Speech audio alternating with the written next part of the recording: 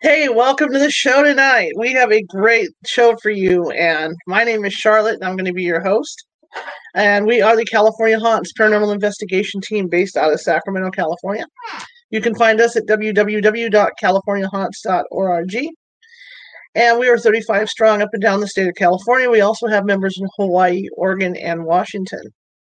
Like I said, we got a great show for you tonight. Donna Frankhart is with us, and Donna Frankhart was a deputy coroner who handled old bad cases. She'd go in there if somebody was murdered, if somebody, if it was a suicide and stuff like that. And then she also worked in a mortuary, but not only did she deal with the dead and deal with the living, of course, to notify the families, but she also had some of the dead follow her home. So we're going to talk about that tonight.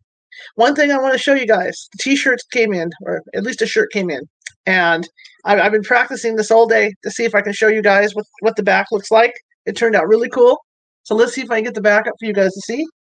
I can't see what I'm doing, so I'm just going to have to move it to position. There we go. So there you can see the shirt. That's the back of the shirt. The front of the shirt has the logo. So I'm going to have those up for sale on the website by Friday. They have, I'm trying to figure out a nice price for you guys. Also, if you want a t-shirt, here's a hint. If you can find me a guest suggestion of a guest that actually comes on and we get the guest booked and we do the show, I will give you a free t-shirt. Now that's a heck of a deal. And what I will do, and I will even have it on the air, just like I just did, I will bring the shirt out, I will show you, tell everybody who suggested a guest, and I'll mail these things out to you. Okay? So it's a freebie if you guys want it. So that's food for thought. But check the website at www.californiahauntsradio.com on Friday, and I'll have prices up on these. All the funds go back to the California Haunts Paranormal Investigation Team because we're nonprofit. So we don't make any money, ghost hunting or doing the radio show or anything like that. Okay? All right. Let's get on with our show. On with the show. This is it. So again, my guest is Donna Frankhart, and I'm really excited to have her on. So without further ado, let's bring Donna on. Hello. Hi, Charlotte. How are you? I'm good. How are you doing?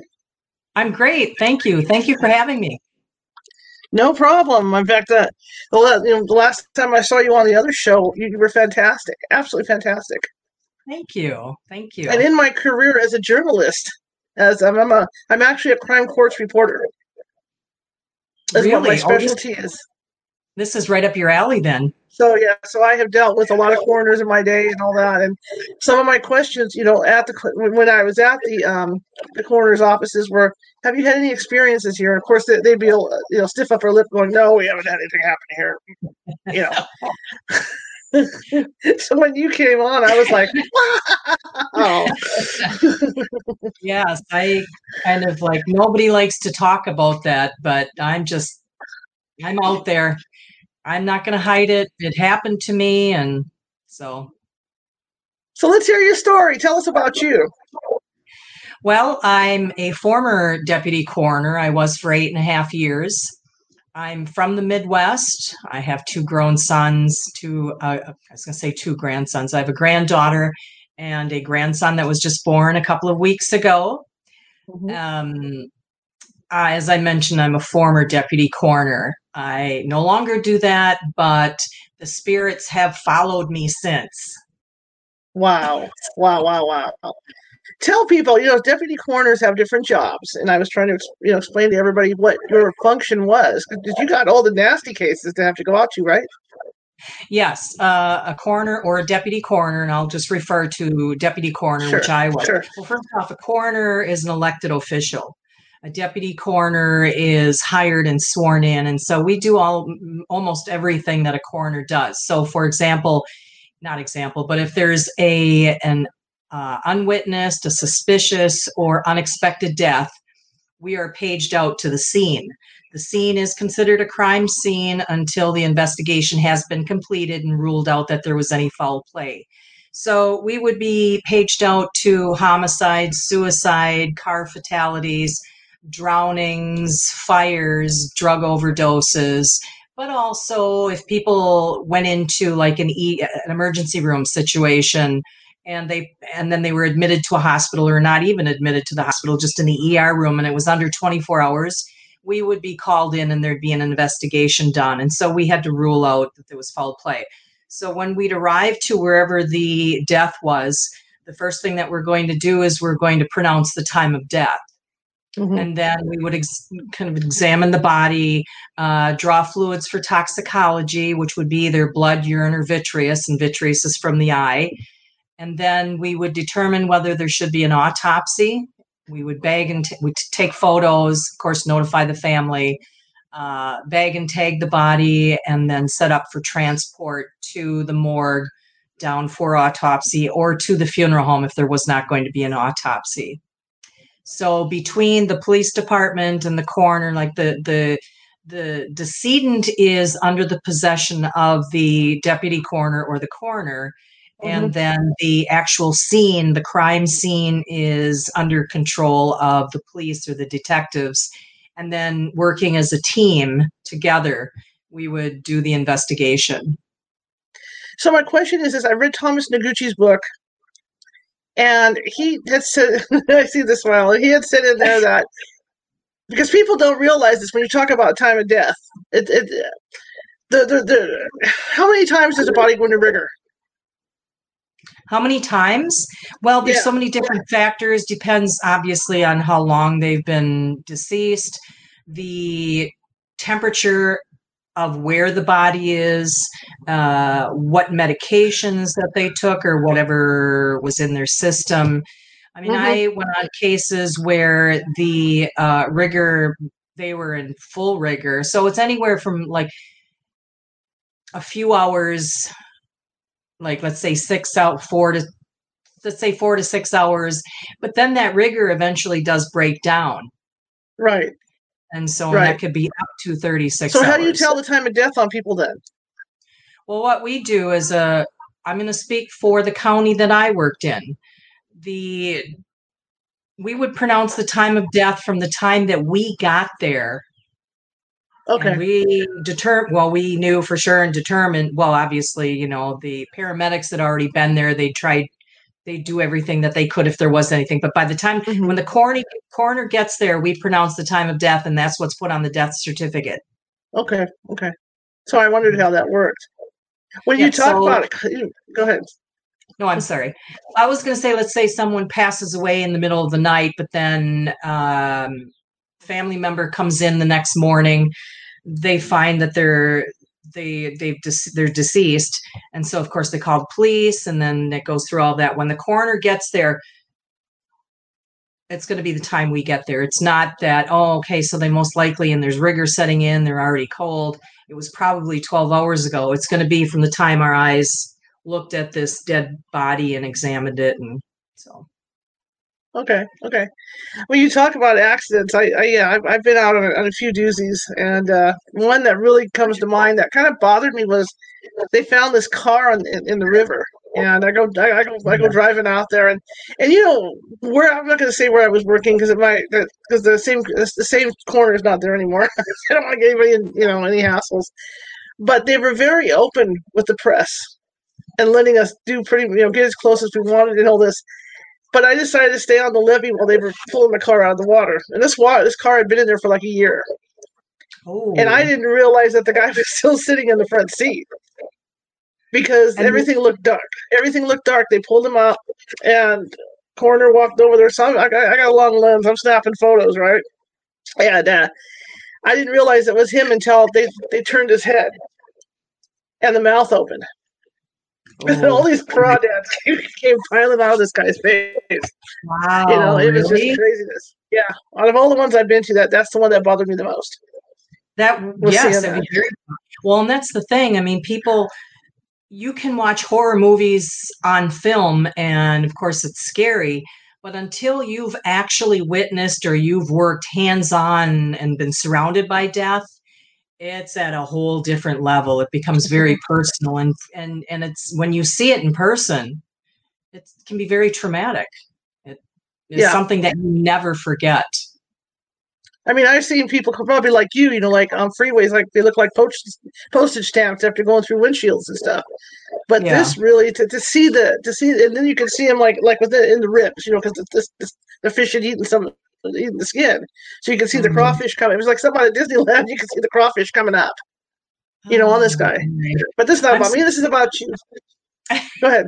This is about you. It's all good. I was just going to say, oh my God, and if you're not prepared for it, and then all of a sudden it's like right there, that's for you. Yeah. So it was different. I'd already been on the job like 5 years, because I'd seen a lot at that point. And wow. Wow. What makes someone go into that kind of work?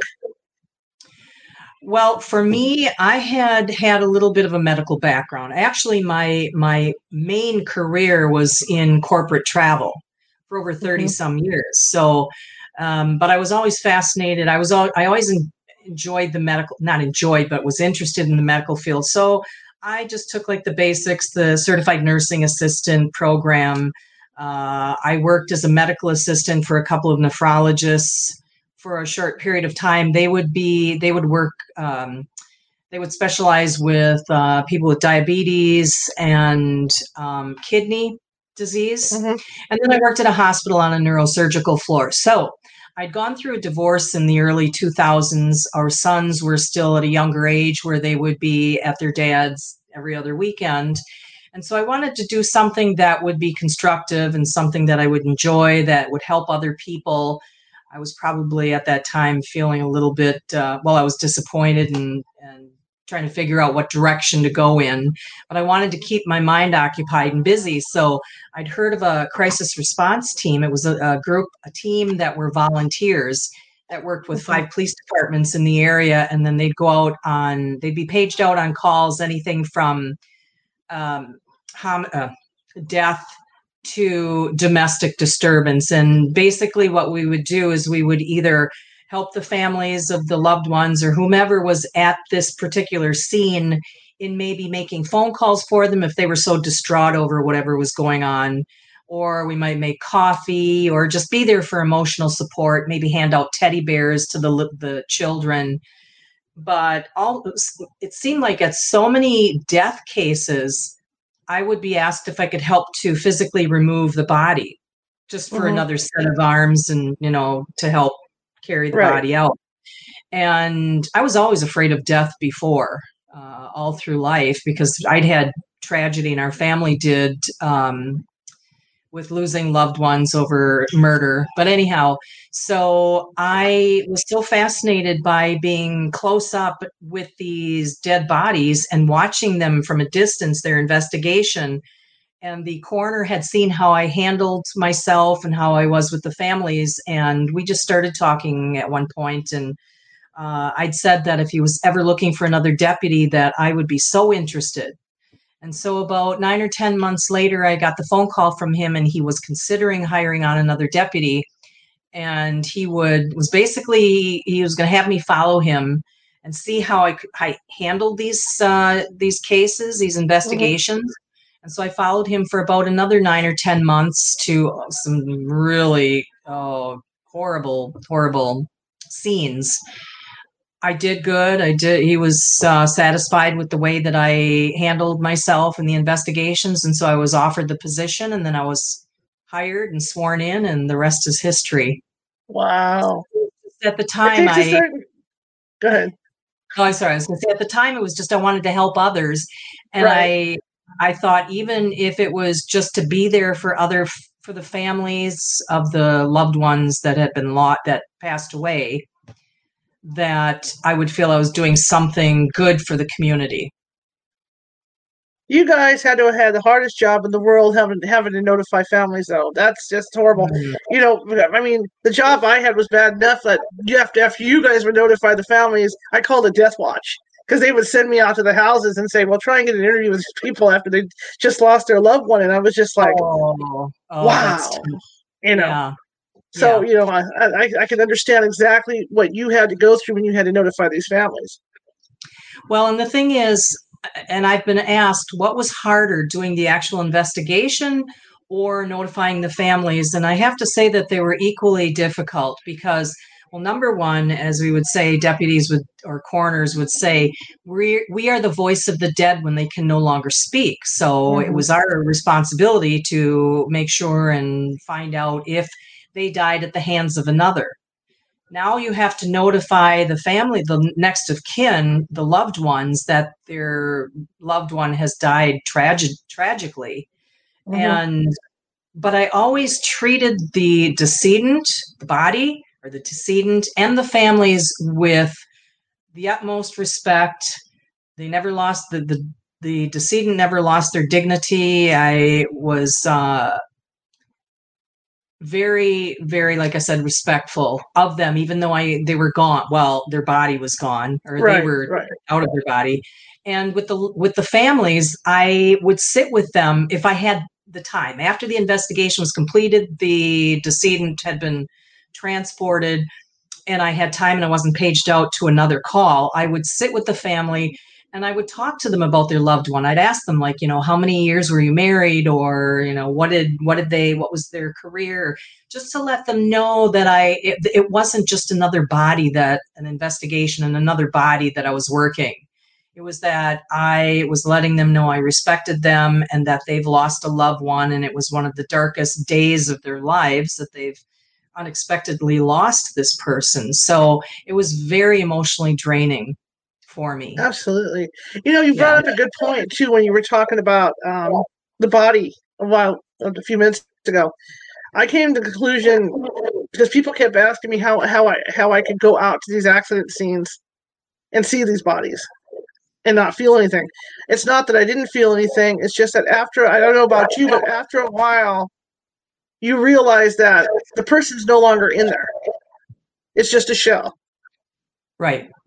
Yeah. Well, and you go into, and I'm sure you did it too, you go into like a mindset. You're focused, or I would be focused on the investigation. So that was the most important thing. But of course, keeping everything respectful. Like if the family, it was a crime scene and the family wanted to see them one more time where they were taken off, and they weren't going to be not tampering, but, entering into a crime scene.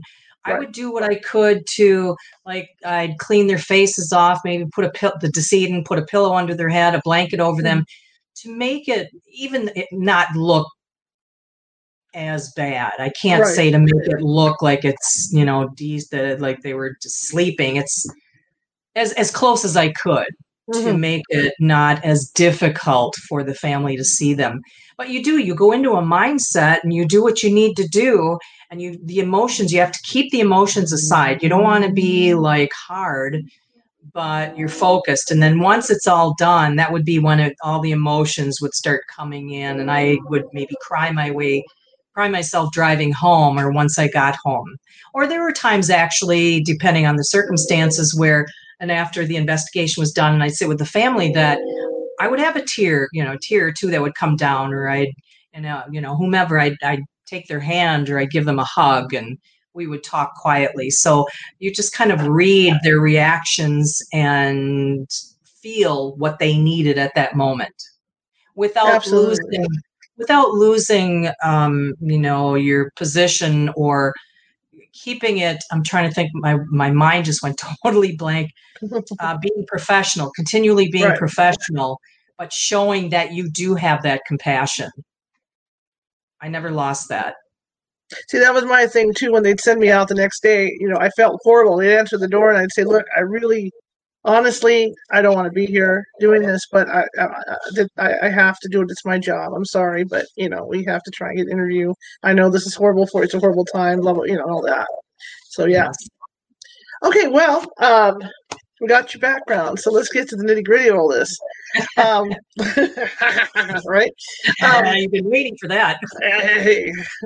So when did you start notice things happening during your work or after your work? Oh, I became aware. Things could have been happening in the beginning, but I was never even entered my thoughts.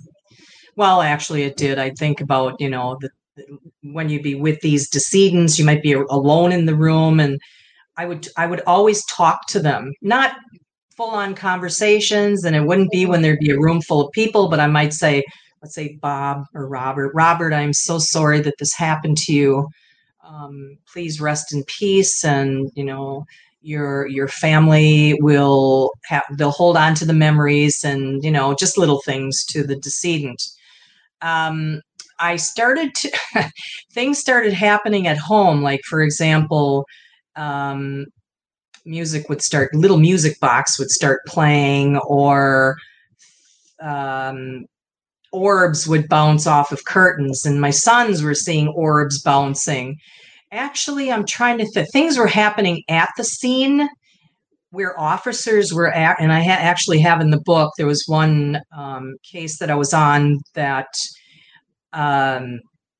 things were happening. I don't know if you want me to get into that, but sure, go ahead. It's fine. If you feel like getting into it, go ahead. Well, it was a young gentleman that had passed away. He had a lot of medical issues. There was nothing suspicious, no foul play, but he had passed away unexpectedly, and he was in the middle of making lunch. And so, of course, the police were called, and then I came to the scene, and I was going to draw fluids for toxicology. And so I was haunched down over him, and I was just about going to get the blood sample, and my pager went off. Now that just happened to happen at that point in time, but it caught me off guard, and I jumped, and the officers were kind of giggling.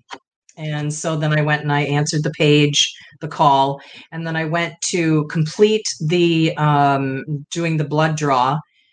And there was an old rotary phone on the wall. Now, I should actually back up and tell you that the next of kin was asking if there was any chance that they could have his skull, because they wanted to carve his skull because he was a Wiccan.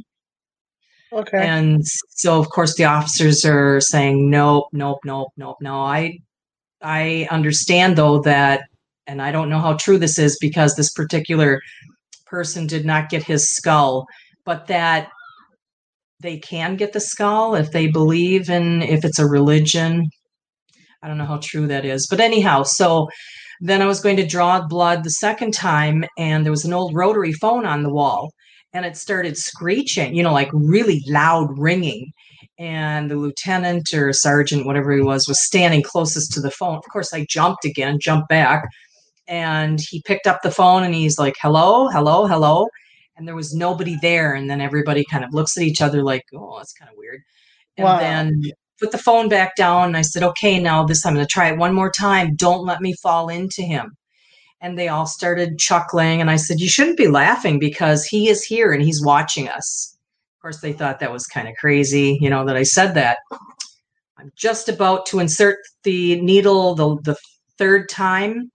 The phone started ringing on the wall again. He picked up the phone, and hello.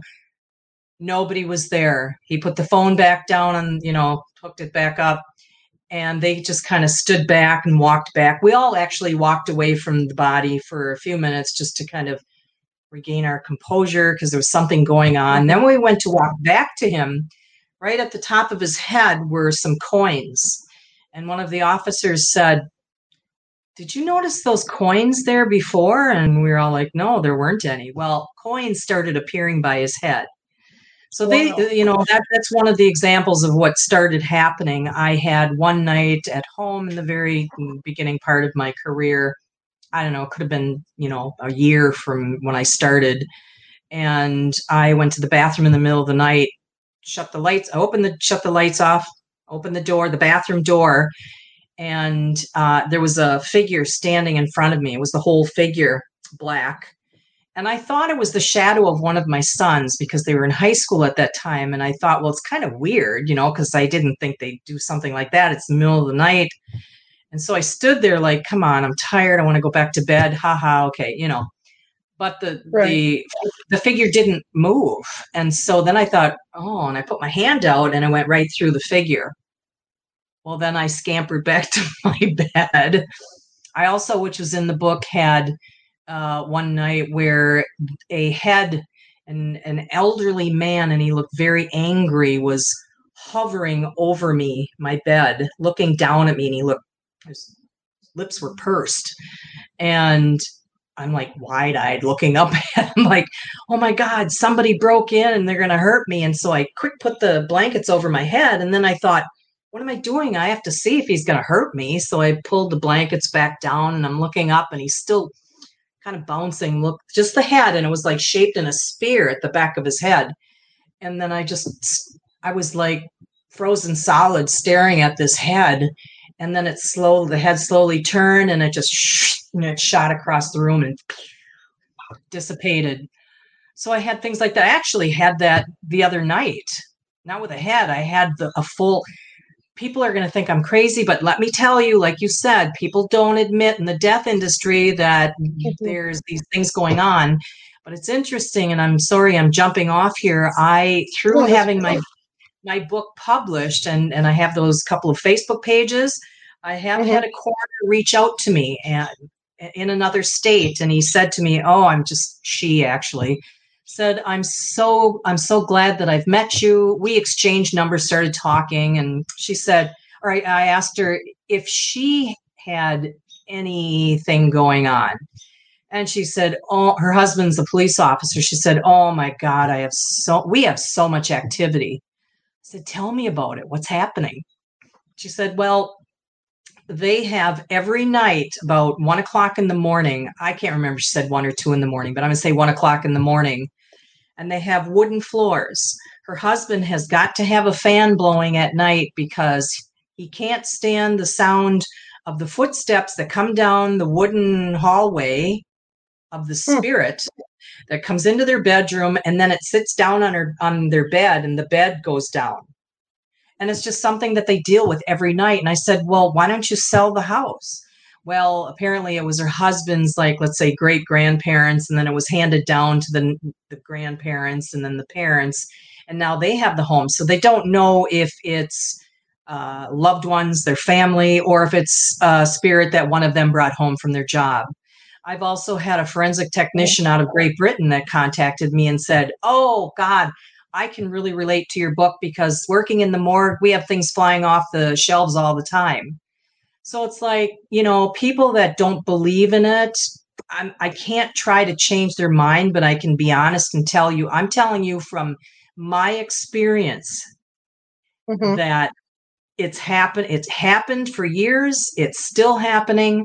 I believe that we leave our bodies, but our souls and our energy will continue on, and they're just all around. I had a medium tell me that because I was so compassionate at the scene that and respectful to the decedent, that many of them would follow me home. A lot of them would not cross over my threshold, but a lot of them attached to me because most of the deaths that we went on were unexpected, right? So they didn't expect to die.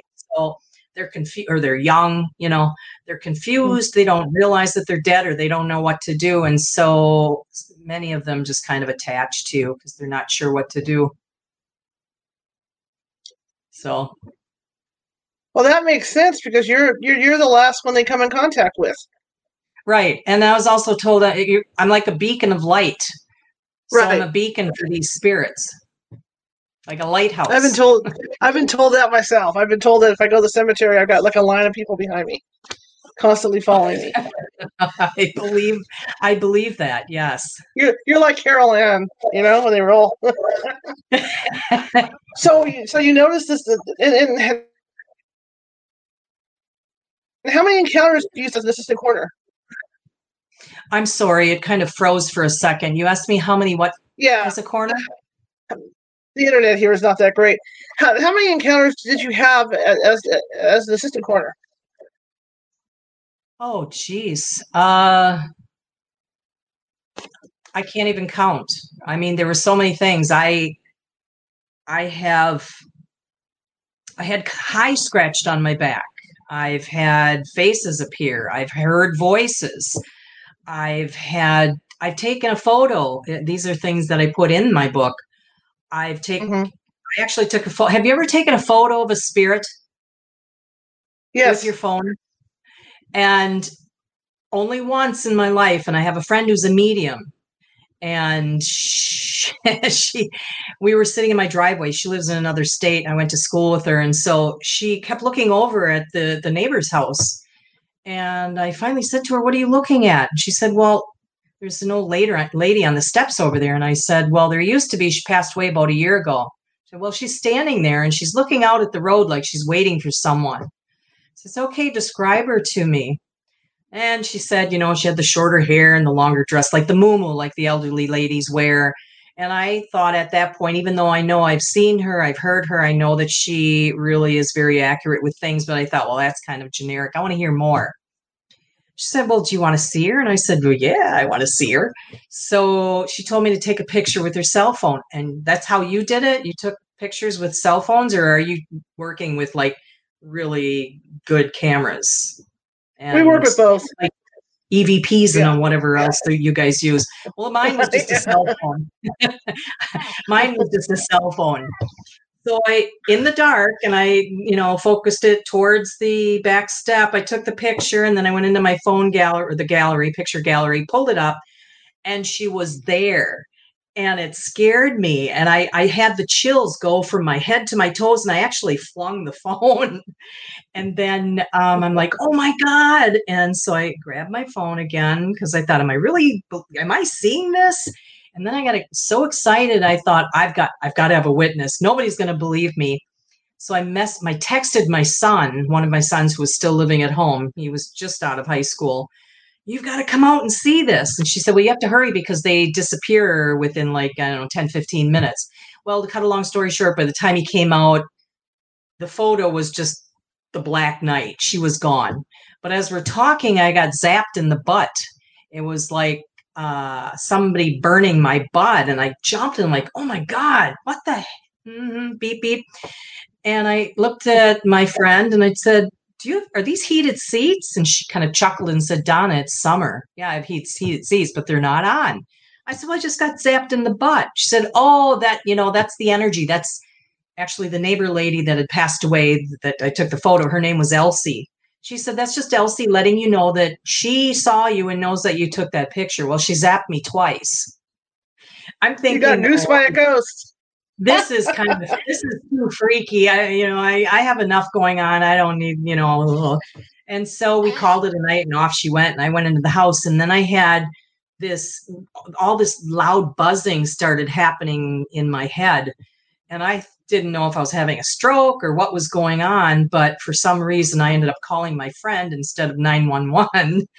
And I said, "I don't know what's going on. I've got all this buzzing in my head." And she was like, "Oh yeah, that happens. That's just when you connect with spirits, it's this energy. And so it'll eventually dissipate." Did you ever experience that? I have. You have? Absolutely. Yes, I have. Out in the field. Okay, world, do you hear that? I'm not crazy. This is actually happening. I'm not the only one. Oh, no, you're fine. It's all good. That was scary stuff. I mean, that is scary stuff. It was scary. Yes. And what's even scarier is the fact that, especially the ones that were coming over from where you were working, because you had seen them in their dead state, and now you're seeing them in your house. That's got to be frightening. Well, I have to be honest with you that the faces that I was seeing, I'm not sure if I recognize them. Do you think they come back in different form? I don't They know. might I'm have not come back younger. They might come back younger, and they look different. well, and the thing is, with seeing so many bodies, so many dead Hmm. bodies, at a point, your mind, maybe it's just me, I can't remember all of the faces. And I think maybe does your Right. mind block it out because it's kind of um, a survival kind of your sanity because it's just too much. I mean, they're in I there. think so. I think so. I think so. The other thing is, what you were probably born sensitive and didn't realize it. Yes, And I think so. once you got into that career, it opened you up. Yes. And what's And interesting is it's still happening when I have not right, been it's a going deputy to. since 2015. It's going to because the door's open. The door is open. And You've opened the door. as long as all the good ones, there was one that was really the one that hovered over my head. He actually Yeah. followed us. He followed us when we moved. But my son saw him the next time, and I never said, I don't think I at that time ever told them that this guy had hovered over my head at the time. But then we were at the new house, and he was going upstairs to his bed. The bedrooms were on an upper level, and instead of turning the light on, he was going up. And what he told me after the fact that night was that there was this really, really ugly looking old guy at the top of the stairs. Now, they were used to the little things that I'd mentioned to them, or the orbs, like I'd said, or pictures Right. getting knocked over. But he got up to the top of the stairs, and this old angry man was up there. And for him being a teenager, his reaction was he punched out at it. And it went, of course, through the old man. He Of was course. more irritated at it, whereas I would have been like, "Oh my God, it's him again." So yeah, I don't. I've been told I've got a lot of them surrounding me. Like mediums have told me that I'm sure there's a you do. I'm lot. sure you do. You have good energy Yeah, too. I'm sure you do. I'm sure you do. it So gets you had this crowded. yeah. So did you mention this to anybody at work at all that you were seeing this stuff? No, I didn't. And as a matter of fact, the only ones, well, no, no. The only ones that I really talked to about these things going on were, of course, obviously my sons, because they were dealing with it too. And my friends that were mediums, because I thought anybody else is going to think I'm crazy. But, now I'm to the point where it's like, it's gone on for so many years. I wrote the book because I needed to. I needed a way of debriefing because I was not only dealing with the dead bodies, and the investigations and everything that was storing up in my brain and my heart, Right. of each case, but also I'm dealing with spirits. And now that the book's out, of course, everybody knows.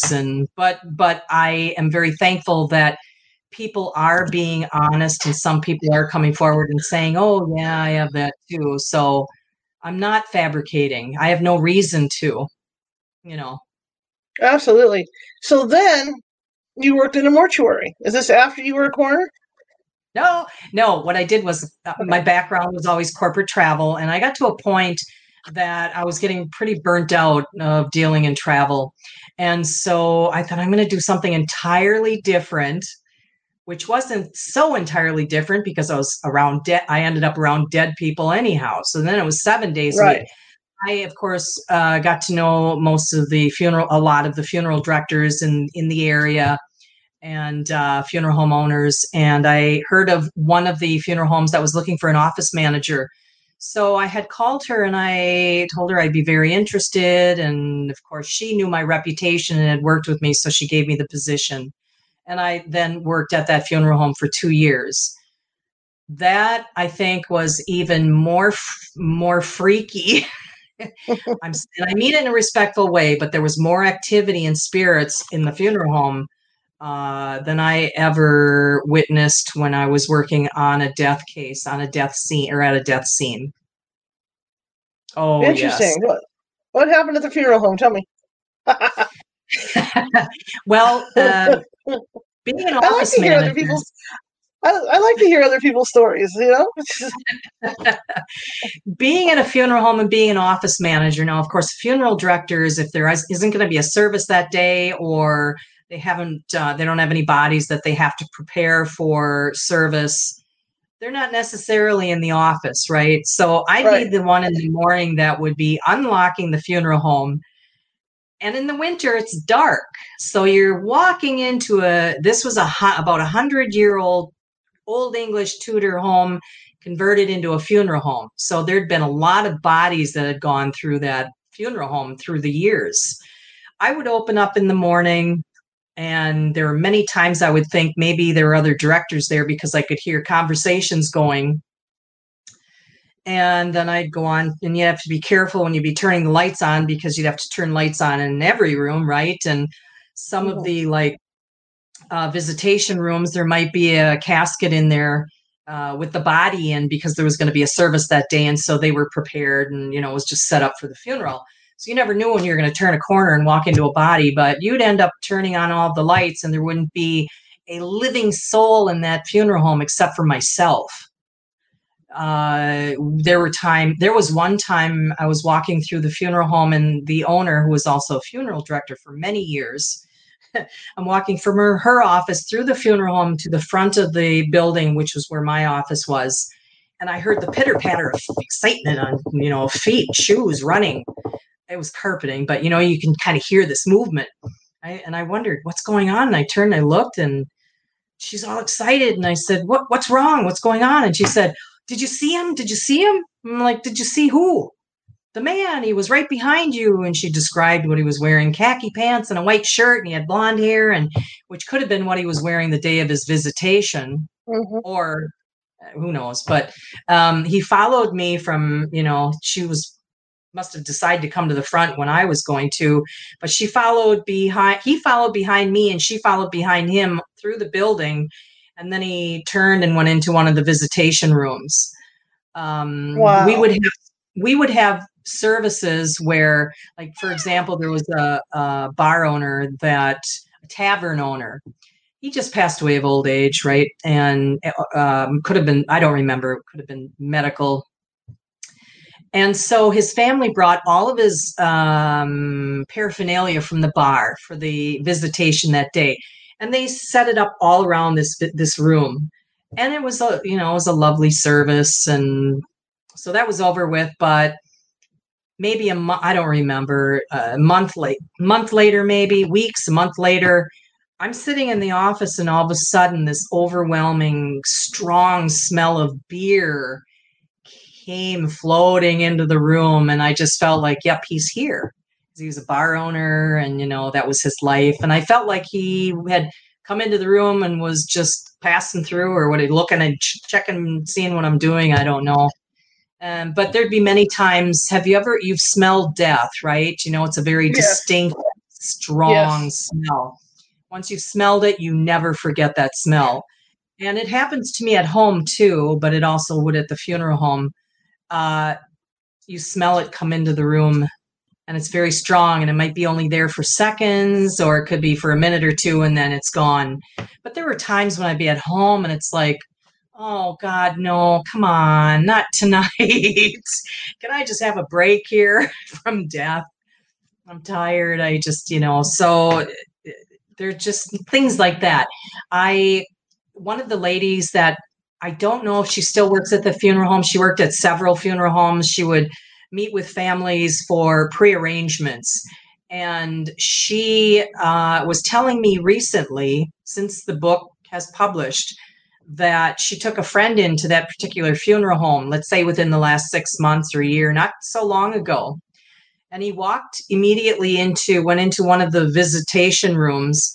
And she said he put his hand up on the wall, and he started shaking uncontrollably, and he got really freaked out. And he just shot out of that funeral home. And she, of course, followed after, like, what's wrong? Whatever he felt in that funeral home was so bad that he said he would never set foot in that funeral home again.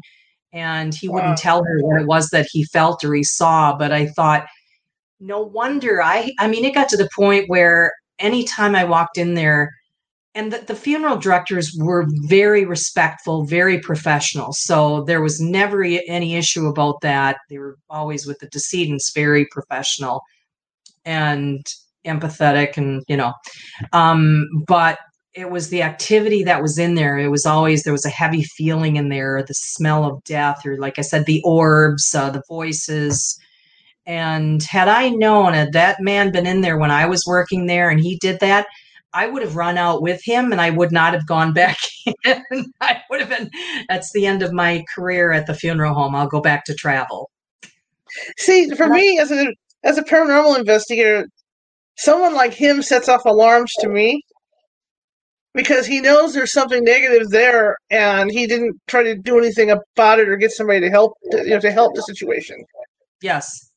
I do know of a building that could probably use help. So if you want to talk off camera, I can let you know about that. It's not good. It's very bad entities of a business.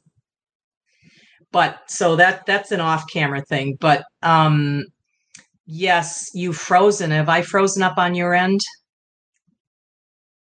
Internet, I have to get a Wi-Fi booster because it's having issues, and there you it's are. because I'm in a different room. So, since I moved everything, I'm in a different location in the house, so it's having issues. So I'm going to fix that. I did see where you moved. And I'm going to owe you another appearance after this because of this. Yes, we will talk. Plus, I like your stories. But I want to get back together because this isn't fair to you that it keeps clipping in and out and stuff either. No worries. Nothing negative came to your house at all, though, right? You were fortunate that nothing, attacked you or your family or anything like that. Well, that man didn't look very friendly, but when I had the high scratched on my back, now right. I've been told that they're not supposed to touch you. And although I'd be freaked out and it really was, it would scare me when these spirits would do these things, I didn't want to ever be touched because I thought, now you're crossing the line here, pal.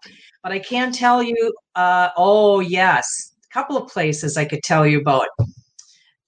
I don't want to give it away in case people I know are watching, but there's a particular area that there's several families that might have homes built on, whether it's a burial ground or what, I don't know, but there were a lot of things that were going on. I saw the dark figure. Have you ever seen the dark figure? I think I've heard. I've seen the shower.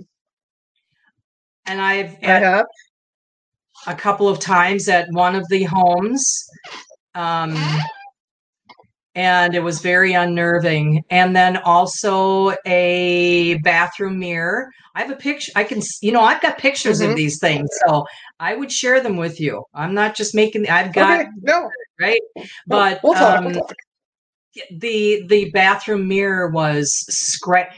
Is it only a diamond, right, that can scratch glass, right, or a mirror, right? And it was an elderly person that lived alone that was not there that day. Because they were in the hospital, and I stopped in for something, and the mirror was fine. Went into this, it was the bathroom in the room. And then she was released from the hospital, brought her home, and it was like scratched peace sign, and there were letters. Now that's the same place that I saw the dark figures a couple of times. There was a scratch on the glass. There was another time at that same home that there were little dirty footprints on their kitchen countertop, like a little boy. Their neighbor, actually upstairs, this is within the last year, I was in that area, and she didn't look well. And I said, "Oh, are you okay?" And because I ran into her, and she said, "Oh, I'm just exhausted." "You're exhausted? What, have you been working a lot, or what's going on?" She said, "No, I don't even want to know if I should say this on air. She was attacked by an evil entity." Okay. And she swears by it, and she looked exhausted. She had, I don't know if it was a family member or somebody married to someone who was a minister or a pastor who went in and did whatever he needed to do. And I don't know if that helped anything, but I just got a message from another neighbor in that area that told me in the last couple of days there's been a lot of things going on. Oh, So yes. yeah. Oh yeah. Oh yes. Oh yes. That's exhausting. In fact, I'm surprised with the encounters that you've had that you haven't been exhausted afterwards. I am exhausted. I've been exhausted. I was mentally exhausted, emotionally exhausted, not only from the job and dealing with being around death and the sadness and the grief, but the always being on the high alert from not knowing. Like I'd said, I had this happen to me the other night with the figure that showed up, and then about a month ago, I was pulling out of a parking lot in my car, and a rotary phone started ringing. And of course, not thinking straight. I mean, I know I don't have a phone in my car, but I put it in park and I looked in the back seat because I thought, okay, do I have some of my parents' belongings in a box back there that maybe it's a spirit clinging back there in the box, but I didn't have anything in the back seat. But then I thought, oh, okay. And so then I put it back in drive and I went so many feet and the phone started ringing again. It wasn't just one ring. It was like ring, ring, ring, ring, maybe like 4 or 5 times. I put it in park again. I turned back and I looked and I thought, okay, somebody's trying to get a hold of me. But then it was like nothing after that. So it does get exhausting because I don't know what to do with it. No. I'm not psychic. I'm not saying I'm psychic. I'm not a medium. Right. I attract spirits, and I don't know what I'm supposed to be doing with these. Tell them to Yeah, go to the you light. need training. Yeah, you need training. So somebody needs to train you. Because right now you're just an open conduit. But that's for another day. Yes. We'll talk off camera on that one. We'll talk about that later. But Yeah.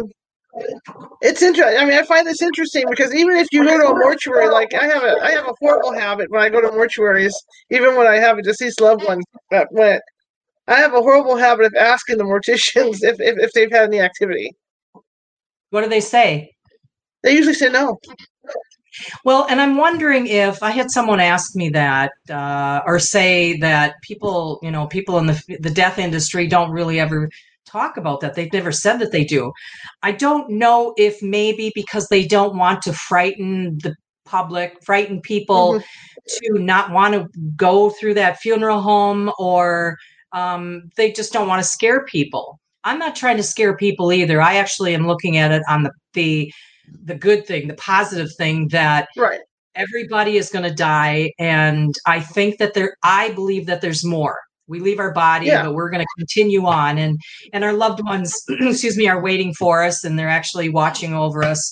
That's the way I'm approaching everything. So and I've had people say, I don't know if anybody else has written that's been a coroner or worked in the death industry has written a book about all of the experiences. I think so, but they might have. But you know what? You got another book you can do. I mean, if people are reaching out to you with their stories, you can just you'll be able to put another book together. I'm already working on the second book, and of course, the book was the book has been written for screenplay adaptation to a feature film. So my publisher, who is Gary Revel, and he owns Jongler Publishing. He also owns Jongler Film and Music, and he was also the script writer. And I'm just mentioning, I would like to give note to Frank Burmaster, who is also the script writer. And Jeff Ohm will be the director and producer, and he's well known in the film industry. He worked on films like The Revenant, Titanic, Fifth Element. Oh my God, Shrek, so many films. And he's actively reaching out to agents for hopefully filling some of the major roles with A-list actors. I'm excited. And so I'm already working on the second book because there's so much more. I bet there is. I mean, you did that for a long time. I don't, Yeah. Do you feel that almost everybody that works in that industry has had some kind of encounter? They just don't want to talk about it? I do believe. Yes. Yeah, I do. Now, whether they'll admit it, that's another story, but I'm not the only one. And like I said, even just those 2 people that came forward that I didn't know before that are working with death, that have said to me, "Oh my God, yeah, we've got so much activity." I mean, they've admitted it to me. Now, whether they'd ever admit it to anybody else outside of that circle of, the people working around that, I don't know. But oh yes. Well, just look at how much you've experienced and how Oh many yeah. people deal with the paranormal. Either you Oh believe it or you yeah. don't. I think until you've experienced, you are doubtful. You think, it can't be. That's not I know true. I've had psychics on my team ask me when I was actively working as a reporter if I saw the people leave their bodies on scene, and I never thought of doing that or taking, like you say, take a photo, when you're out there and just to see. But Yeah, this one gentleman, Jason, said, yeah, if you do that and take a photo, you're going to catch their essence going. I've seen little clips of that happen, and as a matter of fact, one of the mediums that was a friend of mine, the one that told me to take the picture, she has worked with police departments in locating bodies from serial killers. Here's what she told me. I don't know how long ago, but she used to work in the medical field, and she's actually a doctor, but she worked in the medical field, and she said that she would see uh, 7 angels. Like this would be an ER when somebody's going to Mm-hmm. pass. And it would be guardian angels, 3 angels on each side of the body, and then the matriarch at the head of the patient who is going to be a decedent, because they'd be there to, I suppose, help the soul go. I took care of my mom for the last 5 months of her life. She was put on hospice. She moved in with me.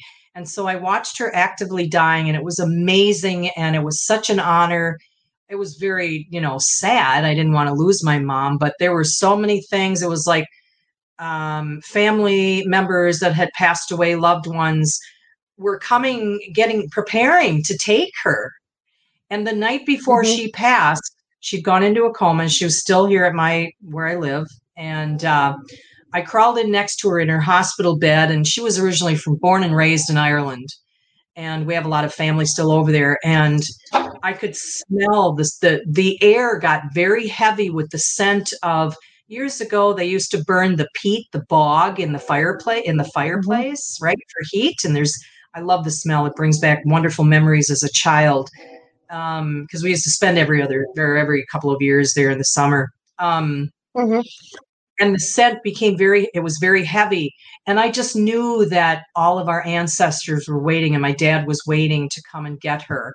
But prior to going into the coma, she would be having conversations with, like, my dad, who'd passed away in 2016, and like an uncle that had passed away. I'd cut a piece of pie for her, even though I know she wasn't really eating at the end, but I still would, make meals. And I cut a piece of pie for her, and then I had left the room because I was working at home. I came back out and she hadn't touched it. And I said, "Oh, aren't you going to try your pie?" And she said, "Well, Larry wants some." Now, Larry would be my Uncle Larry, who passed away years ago. And I just would go along and I'd say, "Oh, Larry, of course you can, Uncle Larry, of course you can have some." And I picked up the plate with the pie and I cut it into pieces. And I handed up into the air, and I just said, "Here, please have some of this pie with Mom." And then she smiled and she was happy, and off I went, and she never ate any anyhow. But they're all around us, our loved ones. Oh yes, they are. Yes, in fact, when my mother, towards the end, because I took care of her here, and I remember I would be changing her and doing what I had to do, and she'd look in the corner and go, "That man's watching us," and I'd say, Yeah. "What man?" "He's over in the corner watching us." "Okay, okay, whatever." Is he happy with the job I'm doing? Yeah, okay, that's good. As long as I don't anger him or anything. As long as he's I happy, you're happy, I'm happy. Yeah. have a question in the chat room. Let's see. Oh, are you involved in the? I guess she's asking. Are you interested in the direction that the directors are going to portray your writing? I was a script consultant, so I had a lot of feedback because it's obviously based on a true story. It's a screenplay adaptation. But it's pretty true to, yes, it's pretty true to what I wrote. Okay, Yes. cool. That's going to be great. In fact, I just ordered your book today, so I'm going to be reading that because I was really fascinated by the whole Oh, thing. thank you. I would have sent you one. That's It's what I just, get. our conversation was not so long ago, and so you wouldn't have gotten it in time, but oh, I would have. I hope you enjoy it, and thank you. I would have sent you one. Absolutely. I definitely want to get you back on here if that's all right. Oh, I would love that. I've enjoyed tonight. I really apologize because, like I said, I'm in a closet where I put my sound booth, so it's more. The walls are thicker between me and my router. So obviously, I have to buy an enhancer. I think it's been great. There were just a couple of just for a couple of seconds, and I thought, I wasn't sure if I'd lost you, but I think it's been great. Here's a question. Now they're coming in. Uh-oh. Have you ever been afraid of things that happened? Yes. You mean with the spirits or? Yeah. That's like, I'll jump out of my seat. Yes. Geez, the other night when I had that one that it was so hot. It's been so hot, right? I mean, I have air conditioning, but it wasn't cooling off my bedroom. And so how you keep moving around, right? So I was actually facing my right, and then I moved to my left, and that old lady was like right there looking down at me, and it caught me off guard, and she was too close to me. I mean, I've seen where they hover, right, or they're standing like just in front of you, but for her to be like right there, that I actually gasped, and I didn't scream, but I'm like, ah!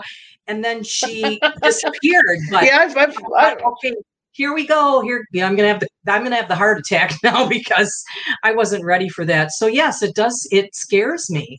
I mean, you don't expect it. You're laying there, you wake up, and then there's a face right here. Yeah. Yes. Yeah, I've never gotten used to it. Nope. Here's a question, and this is a question from Monica Funk, who's on here. I'm going to talk to her. Monica, Ruby, Pamela, what else? Monica, Debbie, Karen, everybody's on here. Marisa, hello. Hi, Monica says, do you think that being around this kind of thing makes you sick? And Pamela. Yeah. Makes me what? I'm sorry? It makes you physically ill, being around that stuff. Can it make you sick? Well, me personally, or can it? Can it? Has it? Can? Well, it can. Anxiety, anxiety, fear.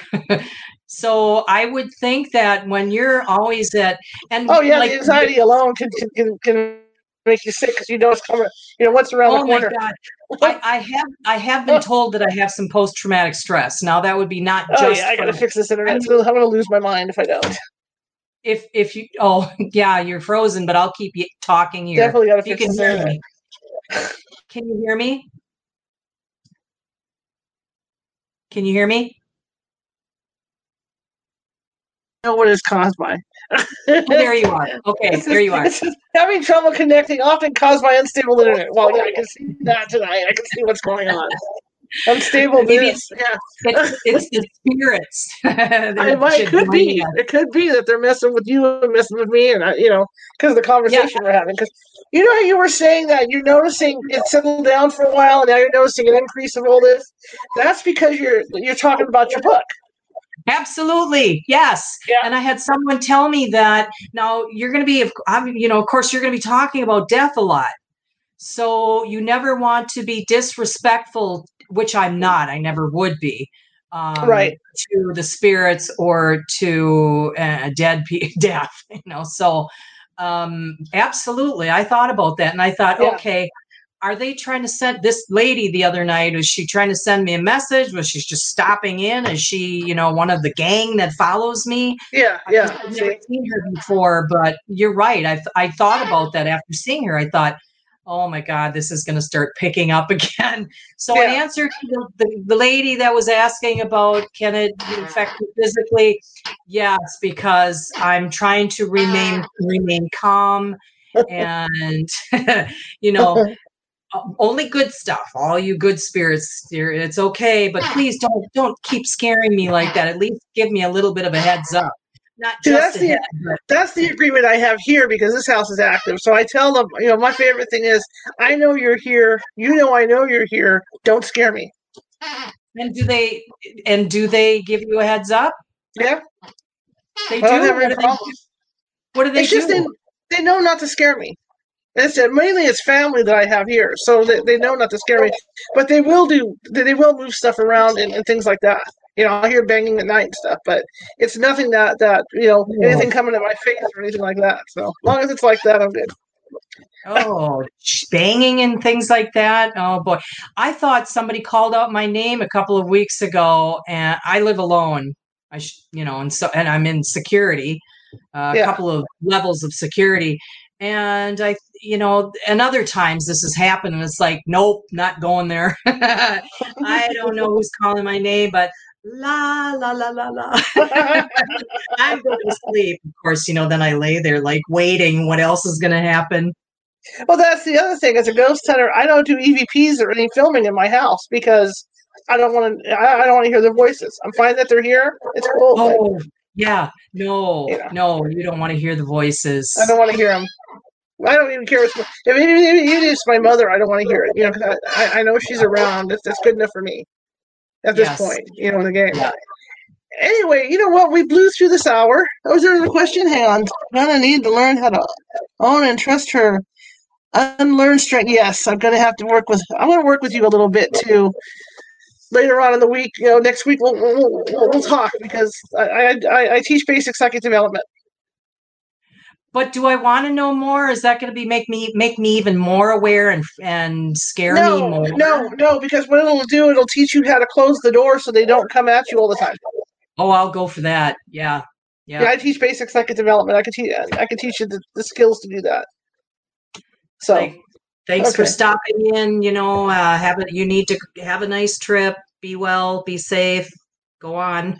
Go to the light. Yes, please. Yes. I'm all for that. Yes.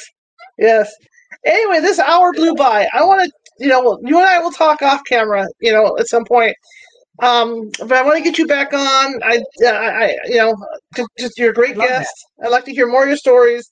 And the next time, I promise the internet will be working properly.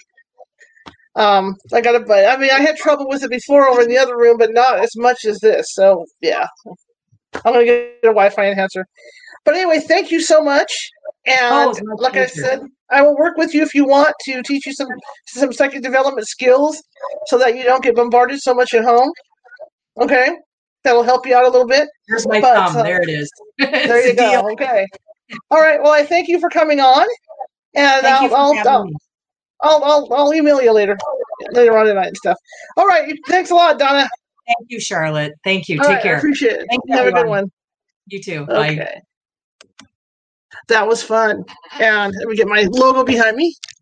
Again, I apologize, everybody. I'm in an enclosed closet in here. Is where my sound booth is, and I think the internet's having trouble getting through. There's another thick wall closet next door to me, and then the door that goes down the hall. So I think it's an issue because the little light on my Wi-Fi thing keeps coming on.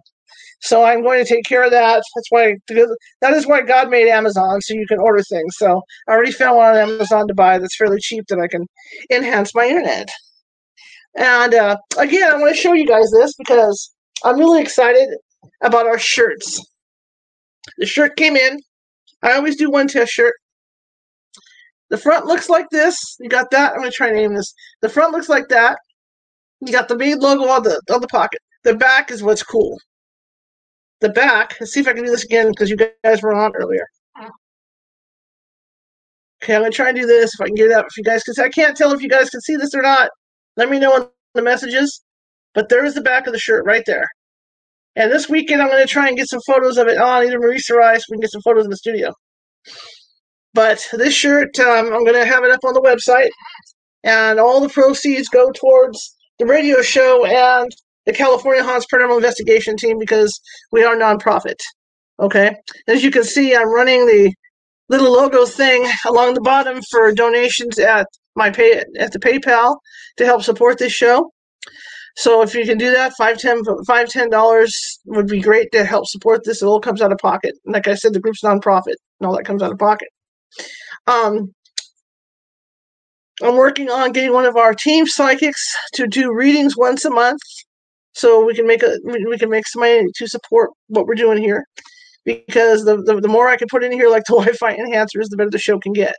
So we're doing that, and as you can tell, I'm working on all the glitches that we've had since I moved in here. Because last time I did this, my head was hitting the mic all the time. Everybody thought it was funny. The other thing I did was the other day when I would go forward, you guys would lose me. So I ended up putting another mic on the side so you guys don't lose me. So I've been making adjustments, and then today this thing with the internet came up. So this isn't an issue. It's a non-issue. I'll fix it. But I want to thank everybody for coming tonight. If you can, share this with 5 people. The more people we get listening, the more popular we're going to get and start, spreading out more.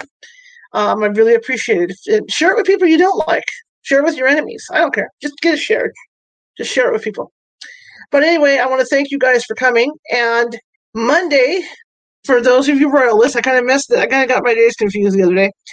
Monday, we are going to be talking about Queen Victoria and Prince Albert. And we have a historian named Love, who is going to be on Monday to tell us about Queen Victoria and Prince Albert. So they've got a real cute history as a couple. So it's kind of neat. So anyway, I'm going to let you guys go because this internet's making me mental. I held my temper for the whole hour because I was getting really angry at it. But anyway, you guys have a good one. Thank you all for coming. And for you guys that missed the first part of the show, you can always catch it on Facebook. It'll still be on the Facebook page, or it will be up at the YouTube page. Okay? All right. So let me bug out of here, and you guys have a good weekend.